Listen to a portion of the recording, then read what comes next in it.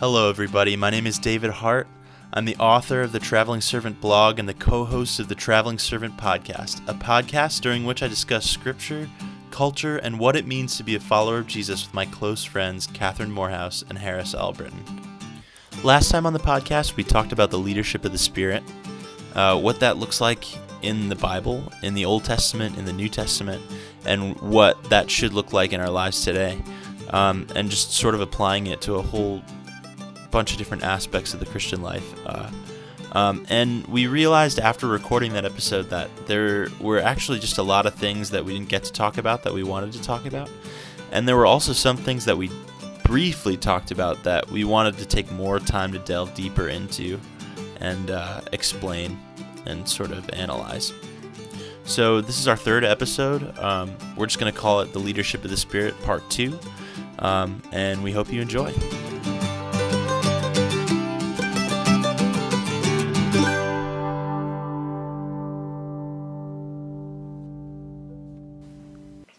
Okay, I think the first thing, section that we wanted to start talking about was expanding on new revelation. Last time on the podcast, we talked about how the idea that there is no new revelation isn't scriptural and it's not true. It's not good teaching.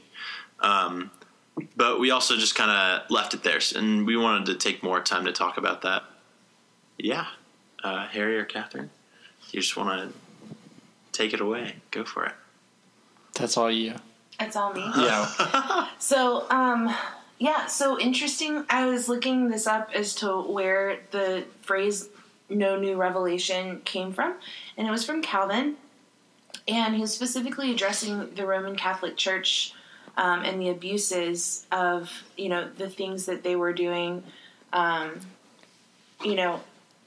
saying that it was from the Lord, but it actually wasn't. So it was part of the Reformation and the idea that, getting back to the scriptures and getting back to what God had said, and kind of just backtracking a little bit of the false doctrine that was being perpetuated, and abused in the Roman Catholic Church at the time.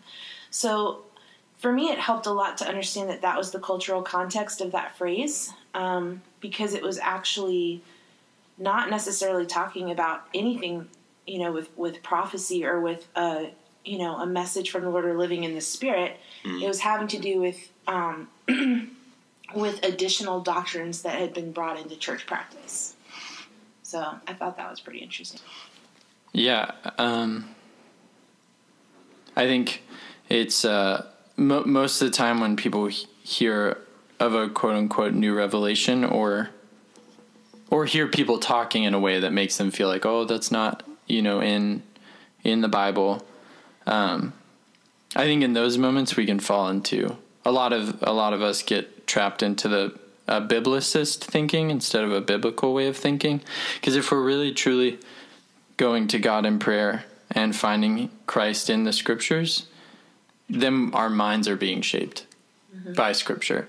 And it is not the scriptures are not meant to be a manual for how to do everything in life, or with specific instructions specifically addressed to you for every specific problem or issue you face. It's meant to, like Paul says, it's meant to train and rebuke and to build you up and to give you all the instruction you need to live a life of godliness so that you can live in godliness and hear from the Lord. And so otherwise it would just be law. Yeah. And David wrote in this note that it is going back to the treating it as the letter instead of the spirit of the law. Jesus came and showed us the spirit of the law, which is to love God and to love others. And we can go back to inadvertently with, maybe good intentions, go back to, well, it doesn't say it here. It's it also doesn't say that you can use English in your church services, and it doesn't say that you can use a guitar or a piano but we know that all three of those things are good and free for us to use, as worship to God and to communicate with him. And so it's like beginning to ask God to renew our minds in the scriptures so that we can see as he sees, not so that we can like analyze grammatical, structures in our English Bibles or something. Yeah. We're pretty sure, based on scripture and experience, that God can speak whenever he wants. And he didn't just shut up like after, Right. After a certain point in time. Like, he's still a person, Right. and we kind of almost like depersonize God, when we treat it like, Harry, something you said that I really liked too is like, and you already said this right now too, but like the Bible's not just like a codex for us to like refer. It's not like a reference book. Like, it's a living, breathing, word. And we still can communicate with God the way. Oh, and then one of the other things too is this was something that I had said when we were discussing it, was like, when you look at the Old Testament and how God spoke to the prophets mm-hmm. before, and how the Holy Spirit was administered before, it's the same Spirit. Mm-hmm. But it was just given to fewer people, the prophets and the patriarchs, mm-hmm. or, different people who needed it, to complete God's purposes. And then if you look at how things with the Spirit changed after, Jesus died, the Spirit was given more abundantly to more people. It mm-hmm. didn't necessarily change the way that it worked. It just was given more widely. So it would be kind of silly to assume that God would stop talking, or that it would that. And man, that's how all of the scriptures came to be, was not because God like hand wrote or like directly dictated to somebody. It's because people were actually in some, in the history, seeing the way people were running from God and the way people were running, some were running to God. But then especially like the Psalms and the prophets, they were experiencing God because they would go to him. They would go to him, not just in the temple, but in like the still small voice in the wilderness. Like, they were actually going out and putting themselves before God. And He's so gracious and loving. He does want to talk to us, He wants to speak with all of us. And I think another thing is people, generally when you're in a group where it's like, God told me this, there are certain, obviously like with anything, you're going to have the people who are more like outspoken anyway are going to be the ones that are talking. And I know for a lot of people, a lot of genuine believers who also hear from God kind of fall into the trap of like comparing their relationship with the Lord with someone else's and thinking like, oh, well, I don't hear directly in the exact same way that this is being talked about. So is like the way I hear God invalid, or is it like, and I think that, that's another trip, another thing that trips people up sometimes is like, either on the one hand, oh, well, I don't hear from God that way, so that means what you're saying isn't true because I don't hear that way. Or the flip side where it's like, maybe what I'm hearing isn't true because I don't hear in that specific exact way. And that's actually the first attack of the enemy that we ever see in the Bible is in Genesis 3 when the serpent comes up to Eve and says, did God really say that? Yeah. It's a questioning of your ability to hear. Yeah. So it's like, it's not a new strategy of the enemy to make us question that. Yeah. Yeah. That's the OG strategy. Mm-hmm. Yeah. And it's not, another thing that we had in the notes was it's not an either or. It's not either like only scripture. Like, I think one of the things that people feel a lot is it's like, it's either only like you believe just what scripture says and nothing else, or you're some crazy whack job that like that manipulates people, just, and, hears voices in their head. and it's not supposed to be like that. It's supposed to be like, it's about constant prayerful communication with God in a life lived out in faith and guided by truth. And that's the other thing too, is that nothing that you hear from the Spirit in truth will contradict Scripture or be at odds with Scripture. And if you feel like you're hearing things that are contradictory to Scripture or at odds with Scripture, then that's a moment that you need to stop and pray and really figure out, who you're listening to. But yeah, so really when we talk about new revelation, what we mean is that like God is still talking to his people through his Spirit, and he's still communicating with us, not just through verses, and like revelation through verses, but actually through prayer and through direct communication with him, which has kind of always been a thing, since the beginning of time. Yeah. The whole point of Jesus was not just for salvation. The whole point was that Scripture says so that he could give us the Spirit. Yep. So that we could be one with each other and with him. Yeah. So it's like, was the end game the whole time, was unity with him through the Holy Spirit, through communication. Yeah. Just like a bride and her husband.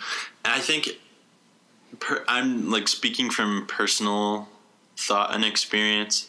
Before I actually started operating this way and like listening to God's voice, I think one of the biggest things that I was afraid of was like all the stories of people that I had heard who had abused the idea of listening to God and like speaking to the people about it and like acting like a mediator and, telling people what to do and stuff.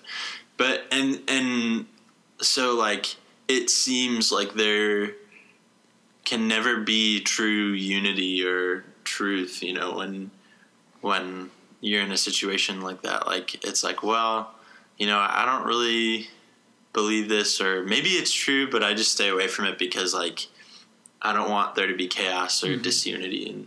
But I think one of the cool things is that since we have started operating this way, it's crazy to see in the hearts of those who are actually doing what they're doing out of genuine, truth-guided love for God, how much unity the Spirit actually brings. Like, it's actually more than there was before. Yeah. Like, when we weren't listening to him. And that's really cool. Like, it's cool because, like, it feels like it's a scary thing at first when you're used to like everything being pretty controlled and orderly, like outside of the Spirit's leadership. But when you actually step into that and, you have a team or a body of believers who are, firstly united in their desire and devotion to God, for God, then like the Spirit provides the unity there, and that's nuts. It's pretty crazy. It's actually because if you choose to trust the Holy Spirit and listen to the Holy Spirit to bring a divided view back to unity through prayer, if you just stop and say, let's pray and listen, and instead of debating it out, it actually is way more efficient. Yeah. And it's the Holy Spirit. Like, you don't have to work through the debate of it that way. In fact, like Colossians 2:8, it says, see to it that no one takes you captive by philosophy and empty deceit. So that idea of, there's another one here that's really cool. It talks about how, like one of the reasons something's like there's a false teaching is that they argue about words and sow dissension. So it's like, wow, argue about words. It is really like in talking about God and trying to get at the truth of who he is and what he wants. Like, we can talk ourselves into divisiveness because we're arguing about words and using human philosophy to get at a spiritual truth. Yeah. And so basically, if we actually trust that the Holy Spirit's job is to bring us to unity, then we can actually go to him in prayer, listen, and he'll tell everybody what we need to hear for our own hearts to bring our hearts to peace together. Yeah. Which is really cool. That is really cool. Yeah. Actually, that what you're just saying there too reminds me of in your podcast, Beloved, how you were talking specifically about how like God uses the weak and the foolish to shame the wise, and how it's so expected and culturally appropriate to come at things from like a very like academic or philosophical like point of attack or maybe argument. I don't mean attack like in a negative way. I just mean like a viewpoint. And it like stronger. Constructing like a very with rhetoric and all of those different things. But what the actual wiser thing to do is to listen to the voice of the Spirit in prayer and in Scripture too. Because that's the other thing too, is there actually are a lot of times where the Spirit does speak through Scripture and ancient prophecy and poetry and oh man, okay. 1 Timothy 6:3-5. If anyone teaches a different doctrine and does not agree with the sound words of Jesus Christ and the teaching that accords with godliness, he's puffed up with conceit and understands nothing. He has an unhealthy craving for controversy and for quarrels about words, which produce envy, dissension, slander, evil suspicions, and constant friction among people who are depraved in mind and deprived of the truth, imagining that godliness is a means of gain. Yeah. So, it's the motivation. Well, no, that's exactly what I was saying before. Exactly, it has everything to do with why you're seeking the voice of the Lord. Yep. Because if you're seeking the voice of the Lord for selfish reasons, you're going to hear other things, mixed in there. Because we all hear lies of the enemy too. He's always trying to attack us. But when your desire is rooted in your love for God and your desire for Him truly, which takes, I think also it's easy for everyone to say, oh yeah, that's where my desire is. But I think that takes a lot, personally, I know with myself that's taken more like digging out to like really say, oh, wait a minute, hold on. Some of my intentions aren't there. Yeah, here's this ugly thing that you don't want to look at. It takes a lot of intentional soul searching, and it's not super fun. Well, yeah, and the Holy Spirit does that too. So it's like He'll bring something up, and He's really kind to us. Like He doesn't bring it all up at once, thank God. Like, seriously. But, like, when He brings something up, we don't want to look at it at first. We're like, oh, that's selfishness in you.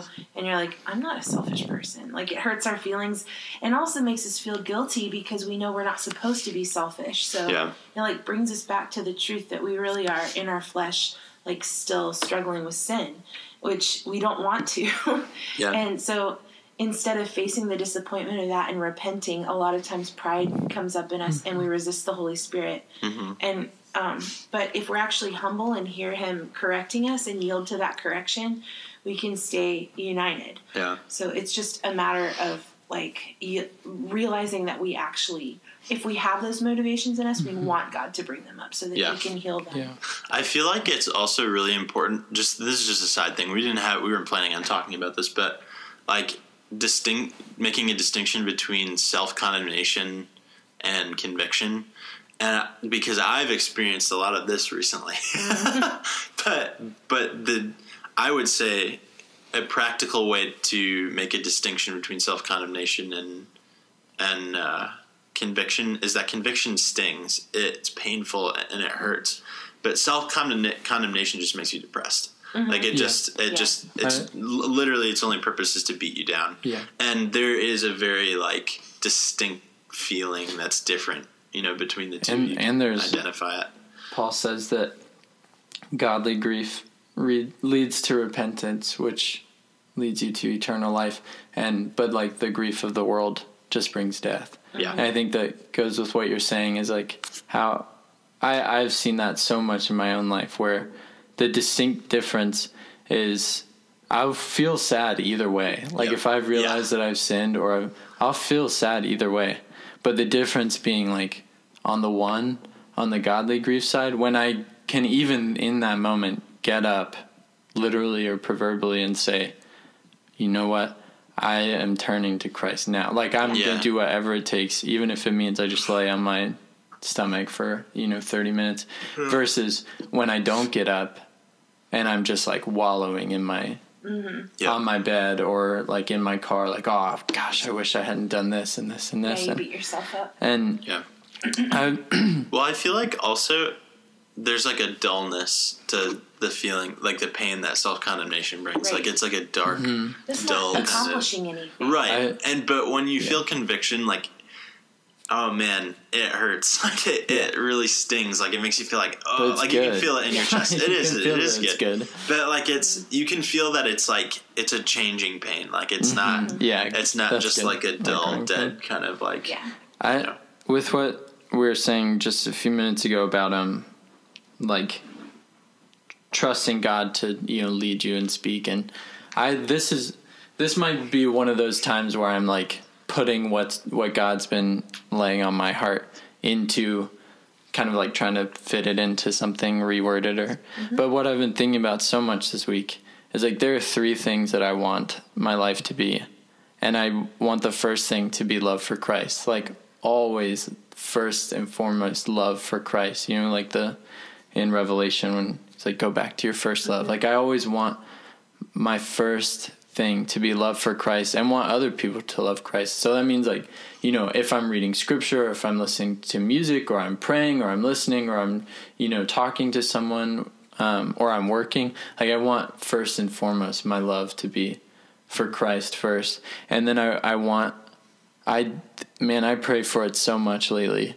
Like I want some semblance of like some small beginning of humility in my heart. Like I want love for Christ and even just the beginnings of humility. And I want simplicity of heart. Like, and I mean, like I was telling you about those high school guys that encouraged me so much, like back home, they have a love for Christ and a simplicity of faith that goes beyond like simplicity of faith all the way down to it doesn't matter where I am or who I'm with. It like doesn't matter if I'm at Passion with 55,000 other college students, or if I'm in like someone's basement somewhere with no instruments. Like I just want to worship him, and it doesn't matter, like I want it to be that kind of simplicity of heart.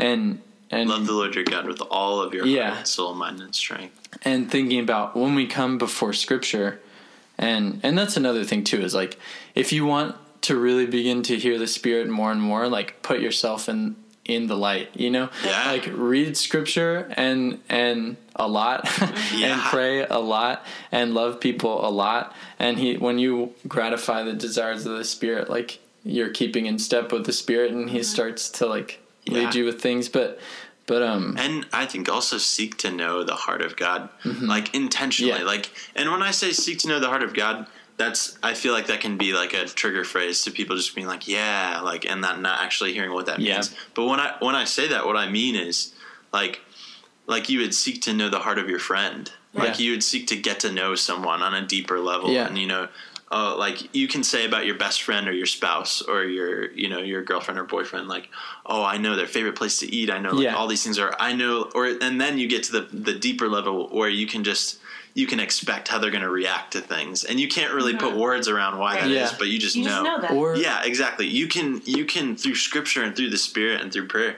you can get to know God that way. Maybe not fully because God is, infinite, but at the same time, that's the goal, and that's what we want to desire that. And when you desire that and seek after that, that's when you start to, keep in step with the Spirit and hear his voice and be able to recognize his voice among the voices of the world too. Do you guys ever have those moments where you like, it's almost like you pay attention to the way someone looks for the first time? I don't know if that's a weird thing to say, but like when I go home sometimes, or even see like extended family members that I only see once a year, it's like sometimes I'll just stop and like while everybody else is doing stuff and look at them. It's like, for some reason, I feel like I've just never paid attention to really what they looked like. Like they were always in my life, and they were my family members, and they were in pictures, and but like now looking at them and thinking, whoa, this is an individual person that isn't just my cousin. Like this is, but even thinking it happens a lot with my dad actually. Now sometimes I'll look at him and just think, like, just, I don't know. There's, and it goes beyond words. And then, but with your spouse too, like, it goes beyond, Kelela and I know more about each other than anyone else does. And even beyond, like, we've had experiences together that no one else has. But even into, like, when I look at her face, sometimes I can just look at her. And, like, there's something so, like, close about that. And it makes me think of Paul saying, like we have had the light of the glory of God in the face of Jesus shine on us, shine on our hearts. And that's like when you're seeking his face, like, you know, who he is and what he's like, man, it, like you're saying, that's all of us. It's like a little kid. It's like all of a sudden you're like taking steps towards him. It's funny too, because when you were talking about not caring about where you are or what kind of music or, you know, any of these things, just seeking to love God first, you know, like go out of your way, like you would go out of your way to love a friend. Like, you know, sometimes you do things you don't want to do, but as you do that with God and you start to see like his priorities and like what he finds beautiful, like he starts to take the things that like maybe you're, you know, going to a different kind of church or a different gathering or something like that for the first time, and you get different kind of church. I'm getting hung up on the fact I said that. What I mean, like a different body, not a different kind of church. The church is like people, but you know what I mean? Just a different setting. With different music or, you know, something like that. And you feel like that's like a laying down of like, well, I really like to worship to this music because this really gets me going. But like when you seek God's heart and you start to learn more about him that way and learn more about who he is and what he cares about, he starts to show you just how little those things matter. And the closer and closer you get to him, you don't even care anymore. Man, it's so like true. it's Even it's with like kids, like just to like, you know, when you have a kid like Harris, it reminded me when you said like learning to walk, because when you're teaching a baby to walk, like if what their tendency is to look at their feet, and every time they look at their feet, they fall down. But if you can say, "Hey, look at me," and like you can get their eyes on you, then literally they walk towards you with complete confidence. That's so cool. Because they actually see that you're going to catch them if they fall, and like you're going to come to them. So it's like by just like eyes fixed on God, that's in Scripture, right? Their eyes fixed on Him. Yeah. Like it's a matter of turning our attention. And that's so simple too. Yeah. To put it into like listening to the Holy Spirit, the thing that a parent, you know, does is, you know, for months, I assume, for months you're like helping them get up, you know, lean up onto like small objects or use like toys, or you're holding their hand, like basically doing the walking for them. But then for them to learn how to walk, you have to like maybe help them get up, or just like encourage them and step back a few steps so they can come to you. Yeah. And as you grow, like that's the more God does that with us, is like teaching us to like rely on Him and walk by faith, and then His Spirit like leads us. Yeah. I think that's kind of cool. Yeah, that is cool. Also, that doesn't stop when they learn how to walk either, because I have 4 children, so what's crazy to me is that I can yell, I can talk for like 10 minutes, and I can tell them something. They will not hear me because they're just in their own worlds. But if I actually stop and say, "Hey, I want everybody to look at me," then I talk. I only have to say one sentence, and they go do it immediately. That's really cool. It is crazy, like what our gaze does. So cool. Just the power of getting their eyes. This actually, so cool. Before we get back on track, because we do have other stuff we want to talk about too, but this reminds me too, because going back to not caring about what kind of music or where you are, or that kind of thing, because you have your eyes focused on your Father, like instead of your feet. This goes back to in my senior year at Liberty. Well, let me preface this. I recently wrote an article on the blog it was the first article in a leadership series, and it was about worship leadership. And I made some really, really big statements about, you know, the way we do things and the way we teach worship doctrine and whatnot being not so great. But in my senior year, in one of the capstone classes for the worship program, we were learning about how, you know, having bad mistakes in the music, or being prepared is really important, because if you make mistakes in the music or if something goes wrong in the service, it's super distracting. And like people will be upset about it. And I remember, and I raised my hand in class and I said this out loud, but I was like, I really don't think that that's a problem of, you know, how good the music is or you making a mistake. I think that's a problem of the congregation not understanding what we're here to do, you know? And the fix for that isn't making your music program better. Catering the fix for that is discipling your congregation. And the fix for that is, getting people to stop looking at their feet and start looking at the face of God. Yeah. And when that happens, it doesn't matter anymore because we're there to worship and we're there to love God.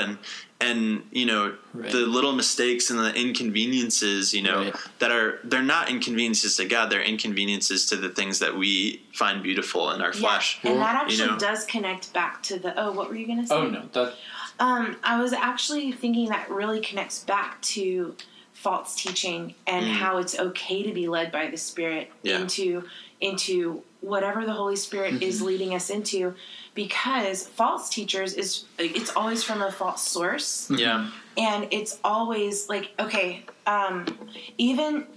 so false teaching and false prophecy, I always think of it as, from what I see in Scripture, there are different kinds.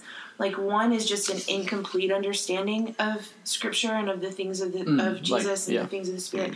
So people are teaching before they really have a complete understanding of it, leading to false teaching. Right. And then there's deceived people who are actually listening to teachings of demons. So they're not necessarily malicious.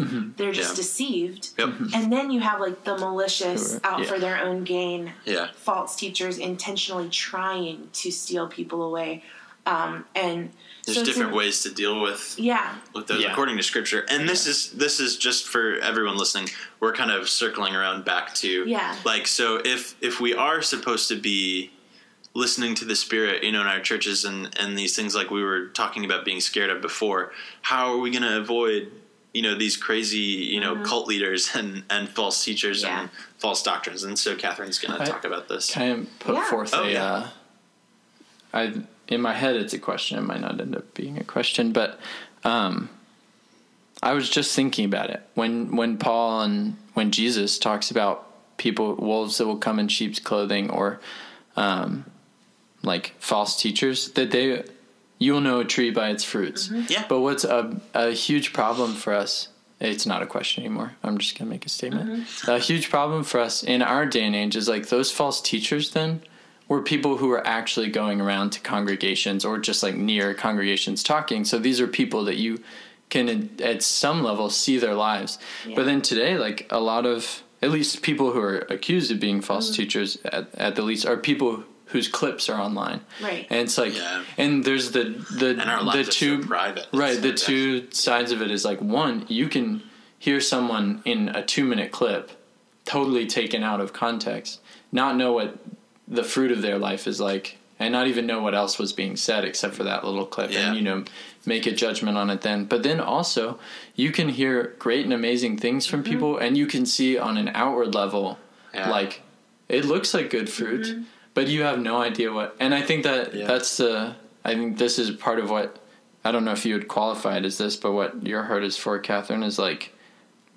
that is a huge problem of the bigger and bigger a single congregation is, the less and less that person is a shepherd to anybody. Yeah. If he doesn't know your name, there's an issue. And so part of the discerning false teachers and false prophets is you guys got to be close. Your lives have to, everyone's lives need to start coming together. And that's funny that you say that too. I'm sorry, Catherine, we're putting off this, starting in this for a little bit, but actually, if you think about it that way too, in the bigger and bigger situation in the institutional organizational church, it's unhealthy for the men in the pulpit too. Or the woman in the pulpit, it's because so isolating. Well, because if you really do have the spiritual gift of shepherding, or you're a pastor or a prophet or apostle, you're not, because of the size and because of the structure and organization of it, you can't have. Sometimes you can't even have a small group of people because everyone's so looking up to you, and it becomes almost this minor. Fame thing where you have to keep your life super private just to have peace, and that's so unhealthy for the pastor, because you don't have Moses tried that. Exactly. You need an Aaron. You need you need people to walk with you and because too, and feed you. It leads to it's the same principle as worship leadership. Like, don't make a mistake or you'll make God look bad. Yeah. And really that's arrogance. Yeah. Oh, Like, but it is such a real thing for leaders that are on the platform, because you feel like if you fail, you'll destroy everybody else. Like, if you fail, you will actually like mess up everyone else's faith. So it makes it so that your sin has to be private.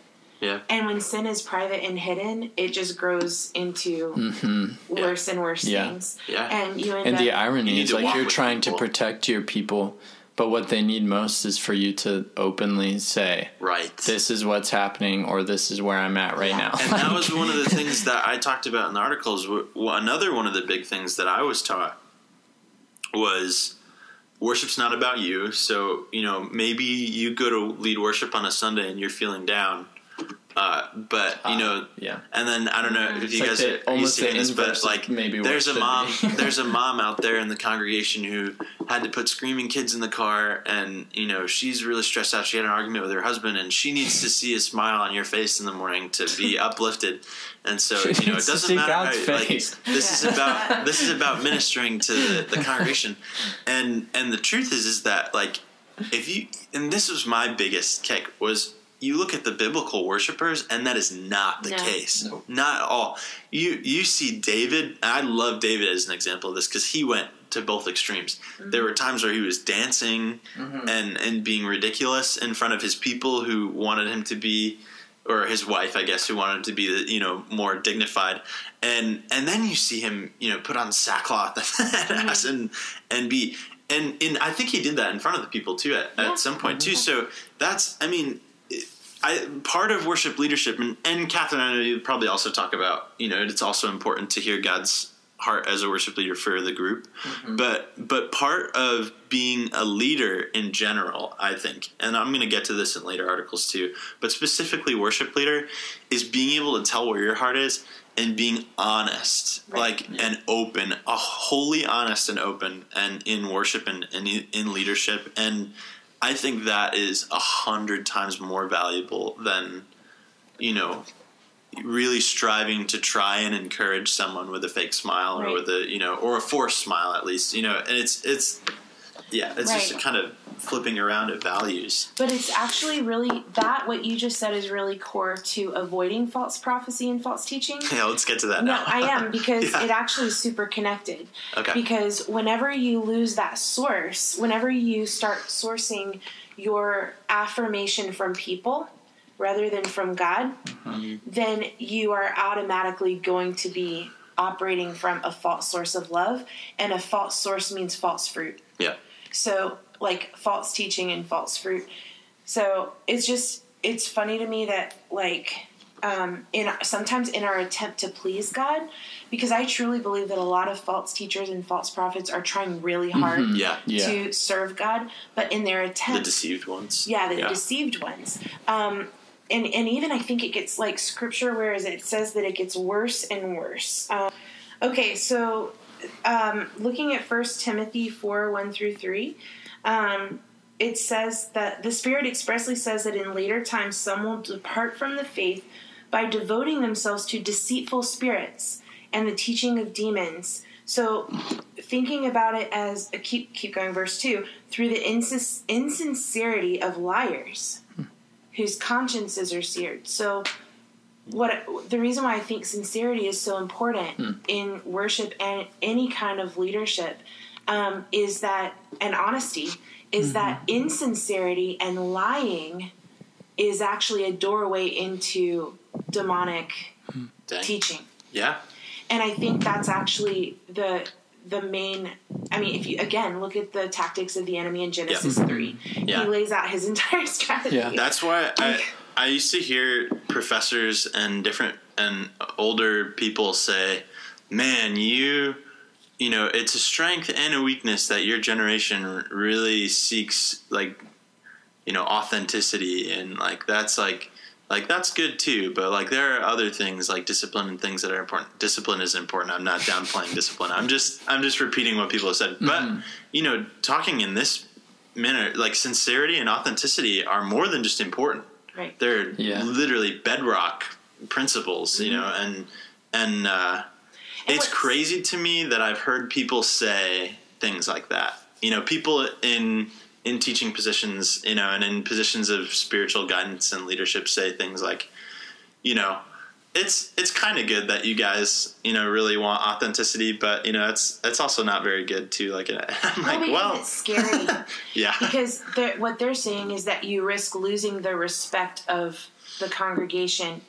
It's pressure because you're worried about failing. Yeah. Once you take the fear out of it and you commit to live honestly before the Lord and before people, Yeah. the fear goes away. It's scary. Yeah. But once you actually And- say, no, this is what God wants, and you live, you confess and you repent, and you do that with people and in front of community, and you walk Yeah. through those things, like there's freedom there where you can walk in truth. And actually, it's Yeah. Yeah. And really free. quickly, just to plug this too, that the reason that it's scary is because the congregation needs to be discipled and taught and about these things, and it hasn't happened. So they're still looking at their feet and your feet, Yeah. and they're they're so making true. criticisms about the way that we're trying to walk, when really Yeah. we're all supposed to be looking up at the face of Yeah. God. And, Well, you know what's funny is like my so good. experience on several occasions is like almost succumbing to the like fear of I at least don't want to say this out loud or express this out loud in front of people. Always it's in part my underestimating where people are at, because like those are the times when people like want to sit down and talk to you after, either to confess something themselves or to like pray with you or to just tell you like, man, I needed you to say something like that today. Yeah. And then also like to see Jesus's heart for and honest, and he came to look for people. What does he say? He says he came to like or he's here, I'll say this, that he says there is more rejoicing in heaven over one sinner who repents than 99 righteous people who don't need repentance. And obviously he meant people who like consider themselves like beyond repentance, like they don't need it anymore. He loves honesty. Even for the right reasons, and his too. brother James says that like, do you want to be healed? Yeah. Confess and pray with one another. Yeah. Which is why this, like and this is another, actually maybe I can make this another Making Changes article too, but the American value, like leadership value system is really backwards, like in that respect, in that like we have to be, flawless in order to be a good leader. Like the best leader, because that's not. If you want to be the best, if you want to be the best leader that God like can use and wants to use, like get on your face and like before others, like confess your sins, ask God for His healing, and like and listen to Him, and that is the heart He loves to pour into, like an emptied heart. David, think of David, King David. Yeah. Man, there's so many good biblical examples of this. Yeah, because actually it's counterintuitive, but confession is actually the doorway to grace. Mm-hmm. Like you think it's going to lead to condemnation and exposure, but the actual exposure of your heart allows for grace to pour in. Yep. And it's the same reason we hate when politicians or like leaders in our nation get exposed. Because what gets exposed is the culmination of this concept that you have to be perfect as a leader.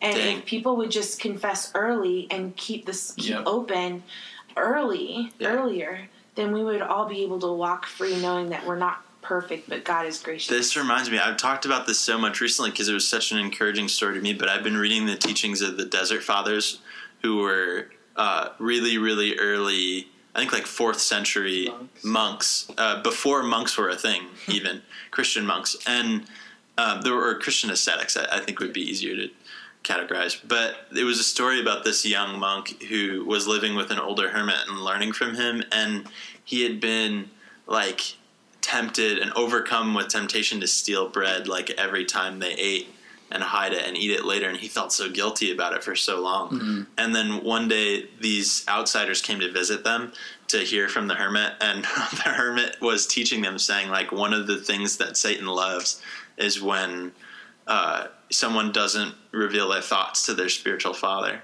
and like keeps them hidden.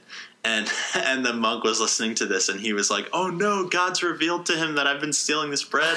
And he was like so like overcome that he took the bread out and he threw himself on the ground, and he was all like, "Oh, Father, please forgive me and pray for me that I can be healed from this," and you know, all these things. And the hermit said to him, you don't need my prayers to save you and to heal you from this. In confessing and revealing these hidden things, you have thrown the demon out into the light and killed it. Yeah. And so our confession is like so huge, like outward confession to other people and being honest. Yeah. Because I really like believe like the demons and the spirits and like our flesh and whatever, like it claws against us to try and keep us quiet, you know, to try and keep that stronghold. Because as long as we're quiet about it, like, you know, we can't expose it and kill it. And, and it is true that there is wisdom that needs to be operated in, like not to back that up at all, because that intensity and that fervency has to be there of being honest. But who you're honest with is also important. Because there are a lot of people that call themselves Christians that who are you're in honest with congregations. about specific things. Because there are a lot of people that if you throw it out in front of everybody, it will be like pearls before swine. They will kill you. They will tear you down. Which is another reason why, again, your congregation needs to be discipled in these things. And those who won't like it, and they'll leave. And that's that's a whole other rabbit trail. But let's get back on track to what we were talking about. Well, it's connected because 2 Timothy 3:13 says, while evil people and imposter, think about an imposter, it's someone who is different on the inside than they are on the outside. Evil people and imposters will go on from bad to worse, deceiving and being deceived. So it's this cycle that when you deceive people by being an imposter and not being honest, then you're going to be a deceiver. Like there's a connection, and you're going to go from bad to worse. And pretty soon you're going to become malicious in your deception because your goal is to protect yourself and not actually, God is completely out of the picture at that point. So a lot of the things that we're seeing in scandal, in, you know, when we see men of God fall, it's a result of that hidden thing. And that's why we can be confident in the leadership of the Spirit, because we know that the Holy Spirit searches and knows all things, even the deep things of God and our hearts. And so that's why it's safe to ask Him, God, please reveal to us what you want to show us now, both in our own hearts and in our communities, because that's actually the safest place to be. And if we're not doing that as a community, then it's not like we're protecting ourselves from false teaching and false prophets. They're already there. What we need is more of the Holy Spirit's leadership, more prophecy, more hearing from Him, so that we can actually call out the demonic teachings, the false teachings, even just the misguided or restore people. Restore the deceived ones too, which is a huge thing. I think that, Catherine, you talked about this when we talked about it before, but we need to not just run away and push those people away, but the ones that are deceived, not the ones that are malicious, but actually, you know, seek their hearts like God does with truth and with love, and restore them to their right, you know, truth. And like what you said about training and teaching our congregations, and this is probably the last thing I have to say on this, but it goes back to how Priscilla and Aquila actually corrected Apollos in Acts, because he had an incomplete understanding of the Holy Spirit. Actually, it says he knew everything about the teachings of Jesus, had a great understanding of who Jesus was, but he only taught the baptism of John. And Paul noticed that in Acts 19 when he meets the Ephesian Christians. He's like, who's been talking to you? Oh, Apollos has been here. Oh, well, you've never heard of the baptism of the Holy Spirit? No, we heard of the baptism of John. So that correction that Priscilla and Aquila gave to Apollos was a gentle correction. Right. They took him aside, and by doing and then they that, encouraged him to continue teaching. Which is super huge, because I think one of the big things is when we'll beat a deceived person over the head, you know, who's been teaching something wrong, and then be like, you know, you sit down. But what we should be doing is taking them aside, you know, giving them truth, helping them figure things out, and then encouraging them to go teach the right thing, and go. And that, I think I don't know. Because once that's a good way to handle. And here's what you were saying about, like, don't underestimate where the people in your community are at. Yeah. Because if everybody's walking in the Spirit, eyes on God, they're not these, like, poor, uneducated people that can't tell. Yeah. If everyone knows it's their job to discern, to have discernment and to discern, then you shouldn't just be passively listening to a sermon. You shouldn't be just passively accepting what your leaders say is true. You should be constantly listening to the Holy Spirit and weighing it out according to Scripture. Yeah. Like, what is this and where's the source of this? Even for your best friends. Yeah. Yeah. Because your best friends could be not in a great place, and the Holy Spirit will show you if that's, like, coming from a place that's not great. You can gently correct that before it turns into a huge, terrible thing. And this is a great segue into the next thing that I want to talk about, because, and to like kind of put a bow on this too, it's not the seminary degree that qualifies someone to teach. It's not the hours that they've spent in a classroom or writing papers or doing research. It's the time spent listening to the Spirit, studying Scripture, and praying, and learning straight from God that actually qualifies someone to teach. And you don't need to go to school for that. You can. I mean, I'm not saying that you shouldn't. School can definitely be helpful, and it definitely puts people in a position where they're encouraged to do those things, I'm sure.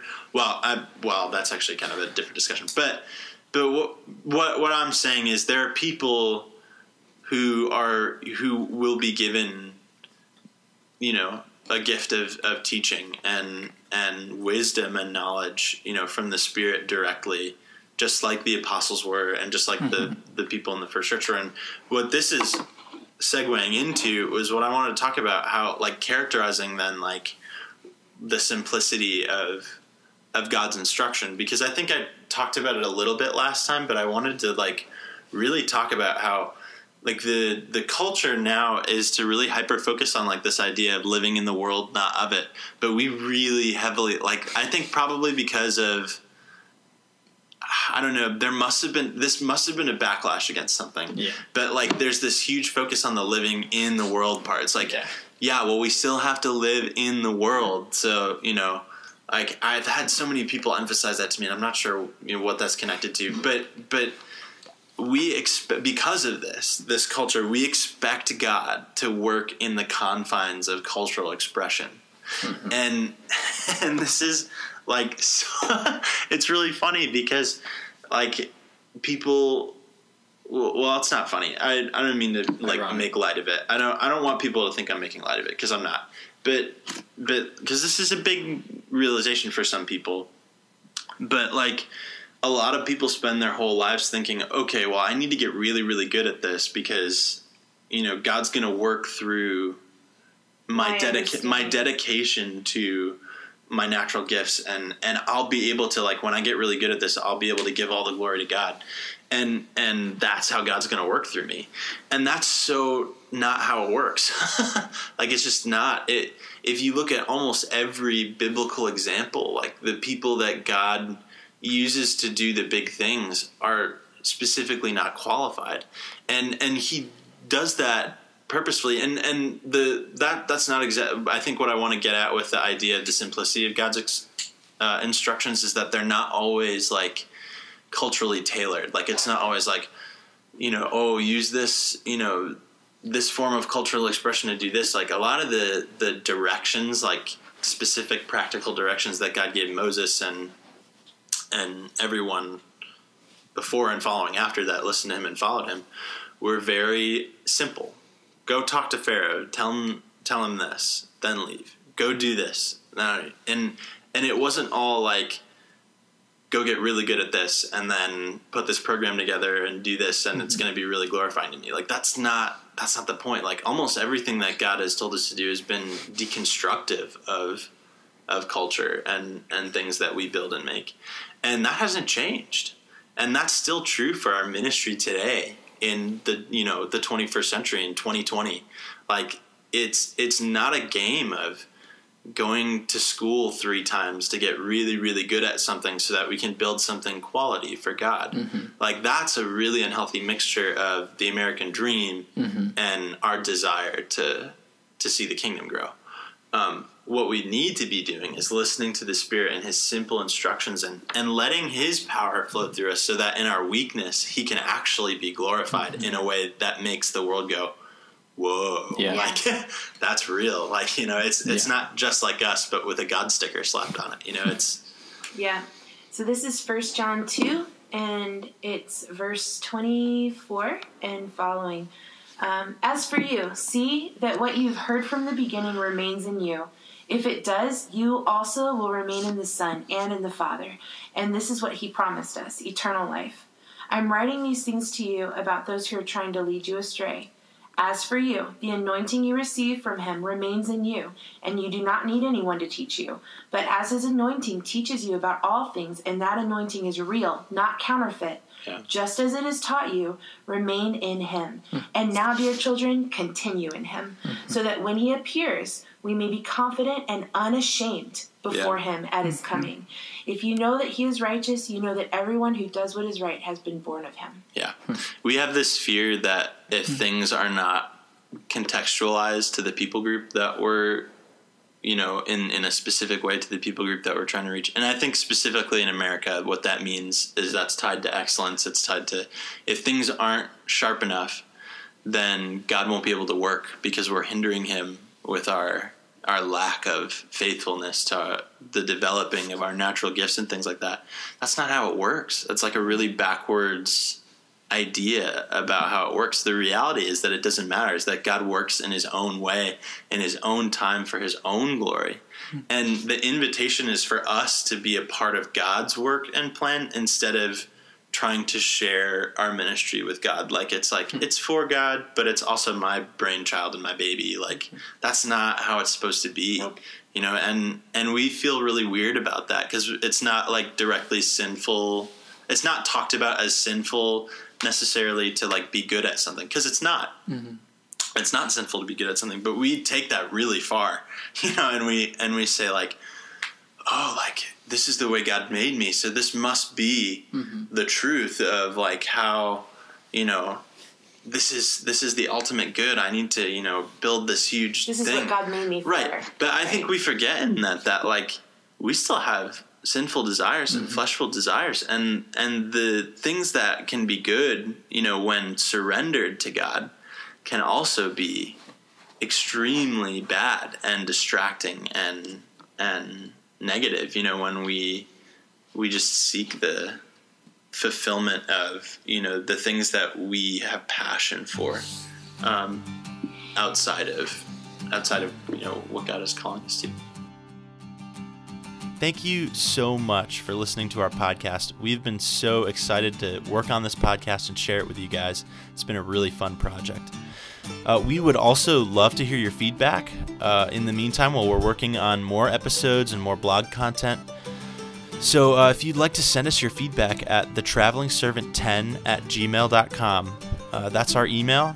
And you can also reach us through the contact portal on the blog site itself, which, if you'd like to check out our blog, it's at dcheart1.wixsite.com. Again, that's dcheart1.wixsite.com. Go check out our blog, read some of the articles. It's actually, a lot of the articles go hand in hand with the podcast episodes, so it kind of fills in some gaps and stuff like that. But again, thank you so much for listening, and until next time.